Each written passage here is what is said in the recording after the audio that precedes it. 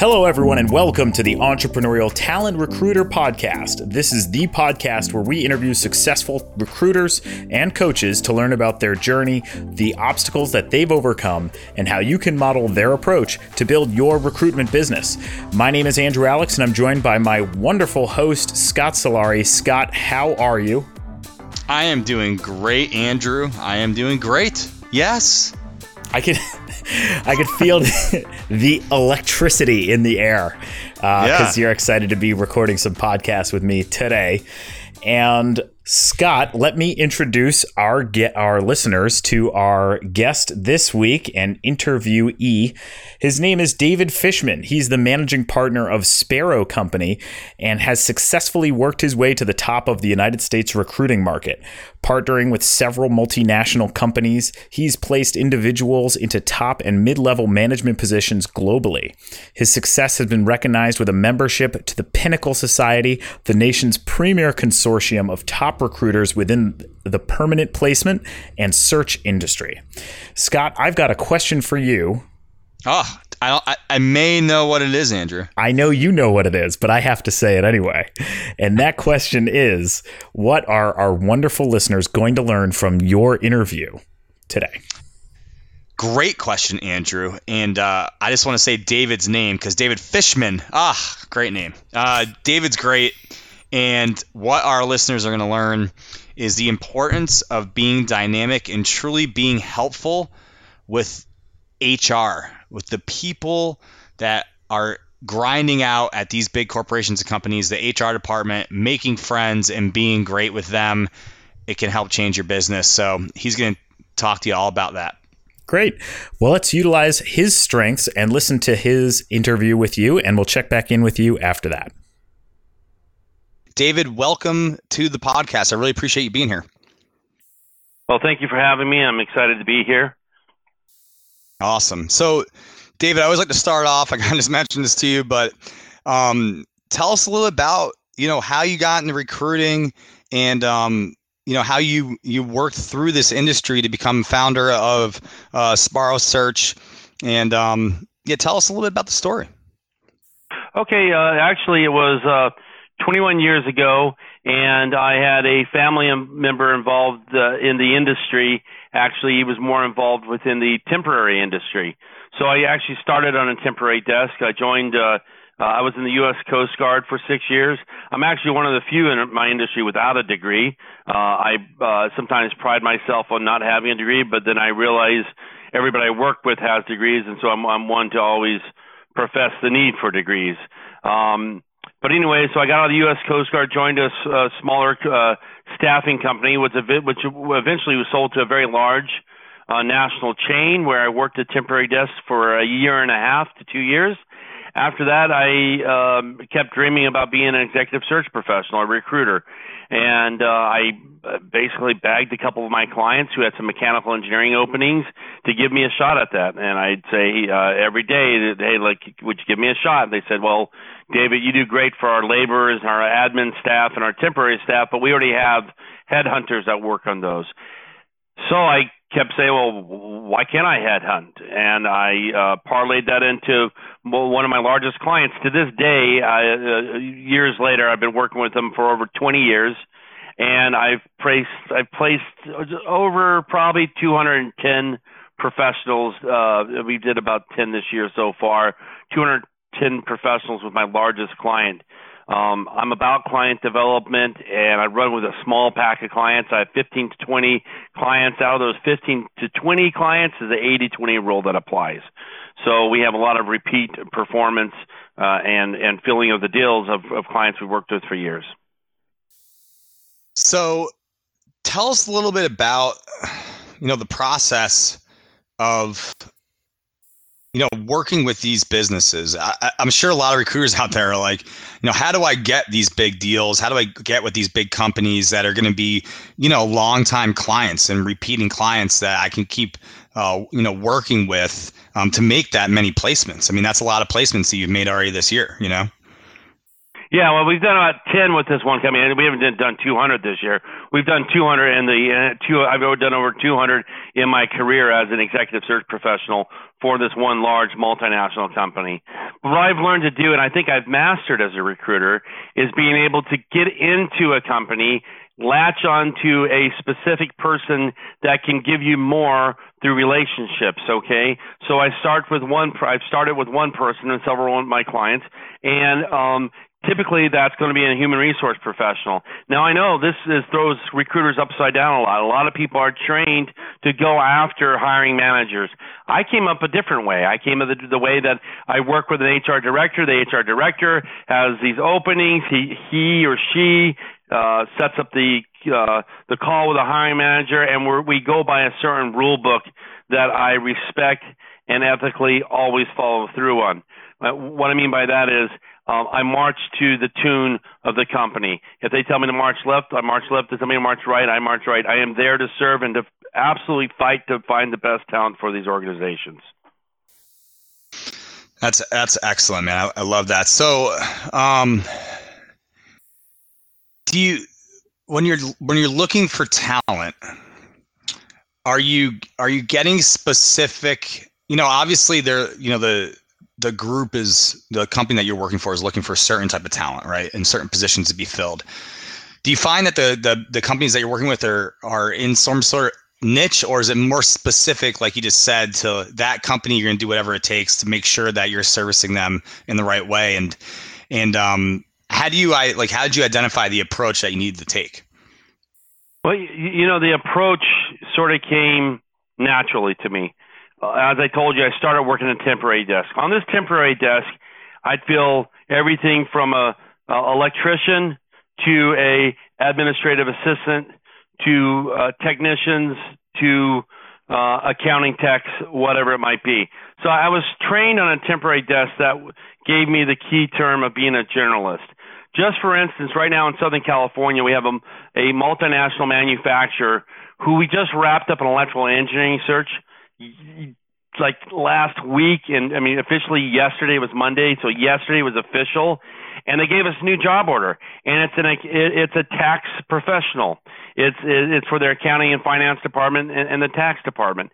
Okay, so that goes to show you we are what I've termed a generalist firm. We work on everything from engineering positions to right now we have an executive search for a general manager, a country manager in Mexico. So we are quite diversified. I believe every search is fillable, and once you learn how to recruit, you can recruit for just about anything you want. Now there are plenty of niche recruiters who say, well, I'm in electrical engineering, I can recruit better than you. It's really about the tenure of the candidate. It's really about the personality of the candidate. It's really about, can the candidate move or not, okay, for each one of these positions. Identifying talent is about, it starts with the resume and it goes into a conversation. And that can be done from engineering to finance. So I'm going to try kind of change gears a little bit here. I want to talk a little bit about how to thrive with the contingent type search. So tell us a little bit, about what you're doing to be successful at that. Well, thriving at the contingent search, I think every contingent search professional wakes up in the morning and says, oh crap, I got to do it again. At the end of the day, we all have to do it again. Okay. And I would say that we're built differently than the retained search model. I still dream of being this big retained search professional one day. I've been saying this. I'm 48 years old now. Been doing this since I've been 27, and I keep thinking, well, one day I'll just go and retained. And it seems like every time, a couple times a year, I do get a retainer, I'm sort of bored with it. They give me a check up front, and then I go, wow, I got money now, and so contingent search people are built that way. They're built differently than a retained search. And we always want to leave the rat race of contingent, what I call in the pit recruiting, where every day you're having battles with other recruiters. As a 48-year-old, I'm looking at 26-year-olds, 28, 30-year-olds, 35-year-olds trying to go after my customers, and I have to retain them as a customer and give them and fight to give them the best talent possible, correct? So I'd say contingent search is an area that it's an absolute love-hate relationship, but it's also paid all my bills, paid my houses, paid for my families, whatever it might be. So I think I'm sort of stuck in this contingent world, and every time I try to leave it, I think why. I mean, I'd rather run in the race than the other alternatives. Yeah, absolutely, man. So tell me a little bit about, founding Sparrow in the height of the recession, and like how you're able to, build this company. Well, Sparrow Company was a dream I had for many years. I just didn't know it until the recession came, okay? I was working for a fairly large traditional firm where I was vice president of direct placement. I had a team of 12 people. We were doing $1 million plus a year easily. On my desk alone, I was doing $700,000, okay? And everything was, from 2002 to 2007, life was great. Now, we all noticed that this big wave was building. It's sort of like you see this big wave coming at you, and you know it's going to crash eventually, or you're surfing on that wave, however you want to look at it, and the wave's going to go away, and it's going to crash. And certainly that wave was building. I remember in 2008 going to the person I was working with and saying, hey, I think we have some problems here. I think something's going to happen here soon. And at that time, I was an employee. I was not a partner of the company, and I kept dreaming of having my own business one day. Well, the wave crashed, and in September of 2008, that big, large company I told you that with all those job orders gave me that last job order, and I didn't work with them again until 2012, 2013. It took that long of a recovery for my number one customer.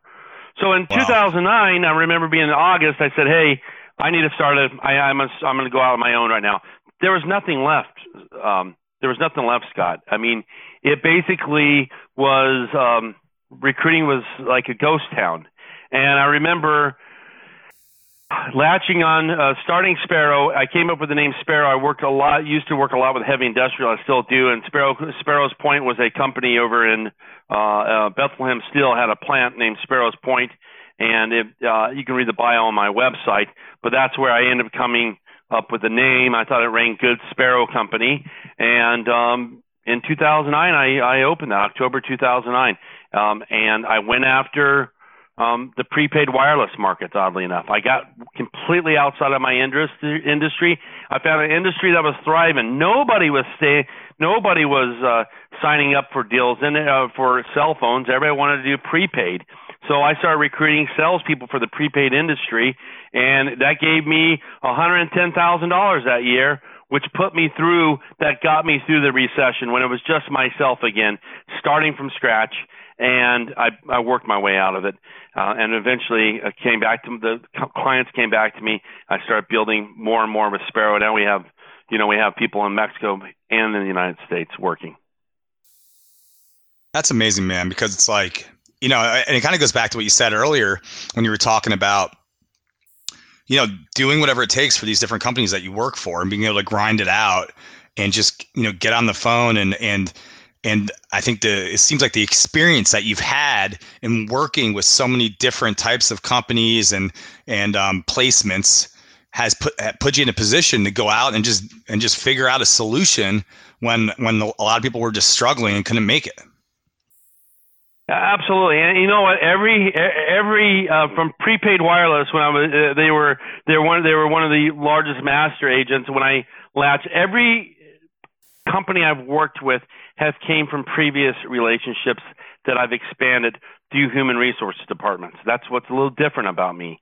Okay, and now we're actually one of our oddest customers, not odd, but one of our customers now here in Southern California. We actually recruit for one of the highest end auto dealers in Southern California. So if you see a Porsche, a Rolls Royce, any type of Mercedes, they have 5 branches throughout California, and we recruit for them. We also offer them reference check services, where we've hired a reference check professional that does all their references. So we definitely know how to diversify. That person, the director of that high-end auto dealership, came from another position that I worked with before and previously. So it's about maintaining relationships. I believe at the end of the day is where that's where the money's going to be, and being patient also. Yeah, I like that. So continuing on that, over the years, you've been doing this for 20 years. With some of these companies you work with, how did you stay in touch? How did you maintain those relationships, especially during a recession when, maybe a lot of people weren't doing business? Well, I'll tell you what, one of the biggest benefits I had in my career was from 2002 to 2008, I filled at least 15 to 20 human resource positions. Okay. Mm-hmm. And a lot of these people started off as human resource coordinators with my customers. They moved up to human resource manager. They moved to director. Here comes recession. The recession comes, and guess what?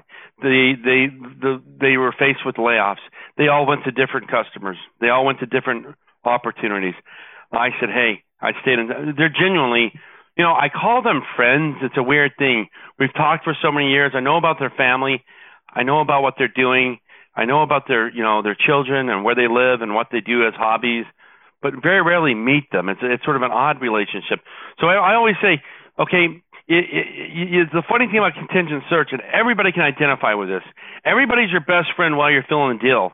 Then all of a sudden, the deal's closed, and the person you thought was your friend was really merely a customer that you were giving the best possible service to. So a lot of them are friends, and I've also learned to. I'm flying down to Monterrey, Mexico tomorrow morning at 4 a.m, where we become members of the American Mexican Chamber of Commerce in Monterrey, Mexico. I'm going to be there for the event, and then I'm flying back Thursday afternoon. And in fact, tonight I'm having dinner with a vice president of human resources who is looking at getting an opportunity here in California, and we're going to go through the interview prep. So I sort of immerse myself in my job. And if you are an 8 to 5er in this business, you can succeed, I believe, but you're not going to punch through to the other side of $500,000 a year plus billings. And $500,000 a year plus billings requires organization, it requires drive, and it requires dinners. It requires flying out if you have customers in Ohio, flying to Ohio. If you have customers in Arizona, flying to Arizona, wherever you might be. Or if you work a local market, which I sometimes think, well, why the hell don't I do that? Where I just go out and meet everybody. But it's sort of my chips have fallen where they're falling, and that's what I deal with. So awesome, David. Is there anything else that you listeners with, about being successful in the market that we're in right now? Well, we've had some challenges the last year. I think everybody's faced these challenges of everybody wants to tell you how bad the economy is, and everybody knows that the candidate markets have never been tighter. We just faced a turn down yesterday for a environmental professional up in the San Francisco Bay Area. Put a lot into it, and the person turned us down, and that's becoming quite normal. Turn downs we've been scorched by turn downs, and no matter how hard you battle to land that person, most of the time it truly comes down to dollars. And is your company going to give them the best package, salary package? And most young people aren't looking for. They don't care about the benefits. They don't care about anything. They care about, hey, if they're making $80,000, can they make $90,000? Can they make $96,000? Whatever it might be. So I think the challenges of a tight market are quite. I try to read into that more and try to figure it out and try to figure out the recipe and how to combat that. I'm constantly always trying to better myself, and I would say staying on top of your game. How do you stay on top of your game as a recruiter? You get notifications about your customers. If they're a publicly traded company, you know where they're trading at. If they are, you read Fortune magazine, you read Bloomberg Business Weekly. You stay sharp. Bloomberg Business Weekly. You stay sharp on current events when it comes to business. And I would suggest that to anybody. But also really knowing your clients, knowing what they're about. There's a big announcement of the company. We had a customer just go public 2 weeks ago. being able to congratulate them on that and those type of things. Awesome. David, I really appreciate you being on today and helping the recruiters out there and helping educate them with your knowledge. And I appreciate you. Well, I appreciate your time.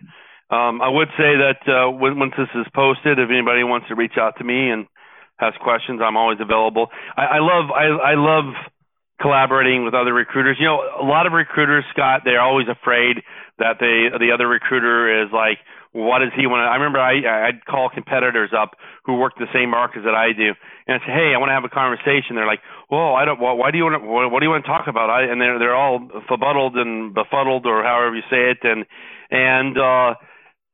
you want to learn about it. You want to know what your competitors are doing. And you truly can work with other recruiters. And I'm not talking about split deals. I don't do split deals. But what I'm talking about, understanding your industry, collaborating, and always learning about other recruiters and what they're doing. So if anybody has, wants to reach out to me, they can go to sparrowsearch.com, or they can give me a call from there and email. But I'd be more than happy to talk with. I love talking about my profession. I love my profession. Hello, everyone, and welcome back. Thank you very much, Scott, for your interview. I want to send a special thank you to David Fishman for sharing his time, wisdom, and expertise with us here at the podcast, as well as with all of you listening out there. Scott, I loved this interview with David because, he really explains how he was able to leverage those personal relationships with, the HR departments that are in his client bank and make sure that he is positioned as, their trusted connection for making placements and leveraging those relationships, even when the economy was down and still being able to take advantage of that. Yeah, totally. It's interesting because he works as, he talks about working as a generalist, Andrew, but he focused on working within human resources and working with human resources directors and making sure that he really built great relationships with them so that he can either help place them down the road or that they would help him find people that he needed to place and employees needed to place. So it's a great strategy, and it's worked wonders for him. He's one of the top billers in the country right now. Yeah. Well, with that, Scott, I want to go ahead and thank all of our wonderful listeners for listening to this week's podcast. Well said, Andrew. Yeah, thank you very much. And I want to invite them to reach out to us. You can reach Scott. Scott, how can they reach you? Scott at GetVyral. That's GETVY as in yellow, RAL.com. And yeah, we'd love to hear some feedback from all of you. How's the podcast going? If you have questions, concerns, maybe some guests you'd like to hear us interview, or comments on interviews that we've already conducted, we'd love to hear that. And go ahead. I was just going to say, and if you want to talk a little bit more about with us about how we can help you with some video marketing and do some social media marketing for you, reach out as well. Great. And with that, we'll wrap up this week's episode of the Entrepreneurial Talent Recruiter Podcast. My name is Andrew Alix. And I'm Scott Sillari. And we'll see all of you next week. Take care.